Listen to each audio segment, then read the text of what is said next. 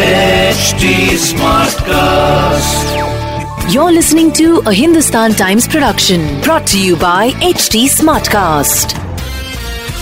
भाई बहुत सारे प्लान्स ऑन होल्ड जा चुके हैं, चाहे वो क्रिसमस पार्टी हो या न्यू ईयर का बैश हो, जिसके लिए अंटिल लास्ट वीक एटलीस्ट टिकटें बेची जा रही थी. I am talking about events जो ऑर्गेनाइज हो रही हैं, जहां पर लोग शायद एक एरिया में जाएंगे, चाहे वो एक बॉल रूम हो, चाहे एक 5 स्टार हो, डिनर प्लान्स बुक कर रहे हैं. Now with the new restrictions being imposed, क्या ये प्लान्स जो हैं सस्पेंड किए जाएंगे? Okay, what are the new rules and regulations जिसके हिसाब से अब दोबारा से मुंबई को चलना पड़ेगा? And this is of course for the second year in a row. Let's find out. Sachin Kalbag से पूछते हैं, जो है the executive editor of the Hindustan Times. Hi Sachin. Omicron variant के चलते बहुत सारे लोगों को ये डाउट था कि क्या क्रिसमस और न्यू ईयर के पार्टीज की असर होगा. देखिए, बीएमसी ने यानी कि ब्रिहन्मुंबई म्युनिसिपल कॉर्पोरेशन ने अब तक ये ऐसा पूरा अनाउंस नहीं किया है कि क्रिसमस पार्टीज या फिर न्यू ईयर के पार्टीज के ऊपर कोई रोक लगा दी जाएगी. लेकिन जितने भी रूल्स अभी तक लागू थे वो काफी स्ट्रिक्टली एनफोर्स होंगे, ये तो सही बात है, क्योंकि जितने भी रूल्स थे क्लोज्ड स्पेसेस के लिए, यानी कि कोई रूम में अगर पार्टी कर रहे हो या फिर 5 स्टार होटल में, कोई ऑडिटोरियम में, तो जितने भी रूल्स थे वो लागू होंगे. 50% कैपेसिटी ही अलाउड होगी क्लोज्ड स्पेसेस में, और अगर ओपन स्पेस है तो वहां पे 25% अलाउड होंगे. जहां पर इवेंट ऑर्गेनाइजर का सवाल है, तब वहां पे जितने भी इवेंट ऑर्गेनाइजर्स हैं वो सारे फुल्ली वैक्सीनेटेड होने चाहिए.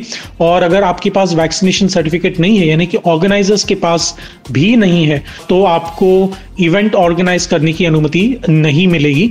अगर आपके पास अगर आप ट्रैवल कर रहे हो महाराष्ट्र में, तो जितने भी रूल्स अभी तक हैं, यानी कि फुल्ली वैक्सीनेटेड सर्टिफिकेट आपके पास होना चाहिए. दूसरे वैक्सीनेशन डोज के बाद ही 14 दिन के बाद ही आप ट्रैवल कर सकते हैं, तो आप महाराष्ट्र में आ सकते हैं. लेकिन ओमिक्रॉन के चलते अगर आप डोमेस्टिक ट्रैवल भी कर रहे हो, तो आपको अगर आपके पास वैक्सीनेशन नहीं है तो आपको 72 घंटे पहले RT-PCR टेस्ट नेगेटिव होना चाहिए आपके पास. तो ये सारे जो रूल्स हैं वो अभी तक लागू हैं और वो दिसंबर 31 तारीख तक एक्सटेंड किए गए हैं. well, जैसे कि सचिन ने कहा, आने वाले दिनों में पता चलेगा कि specially with section 144 being imposed on weekends, क्या हो सकता है इन जमावड़ों का, इन पार्टीज का.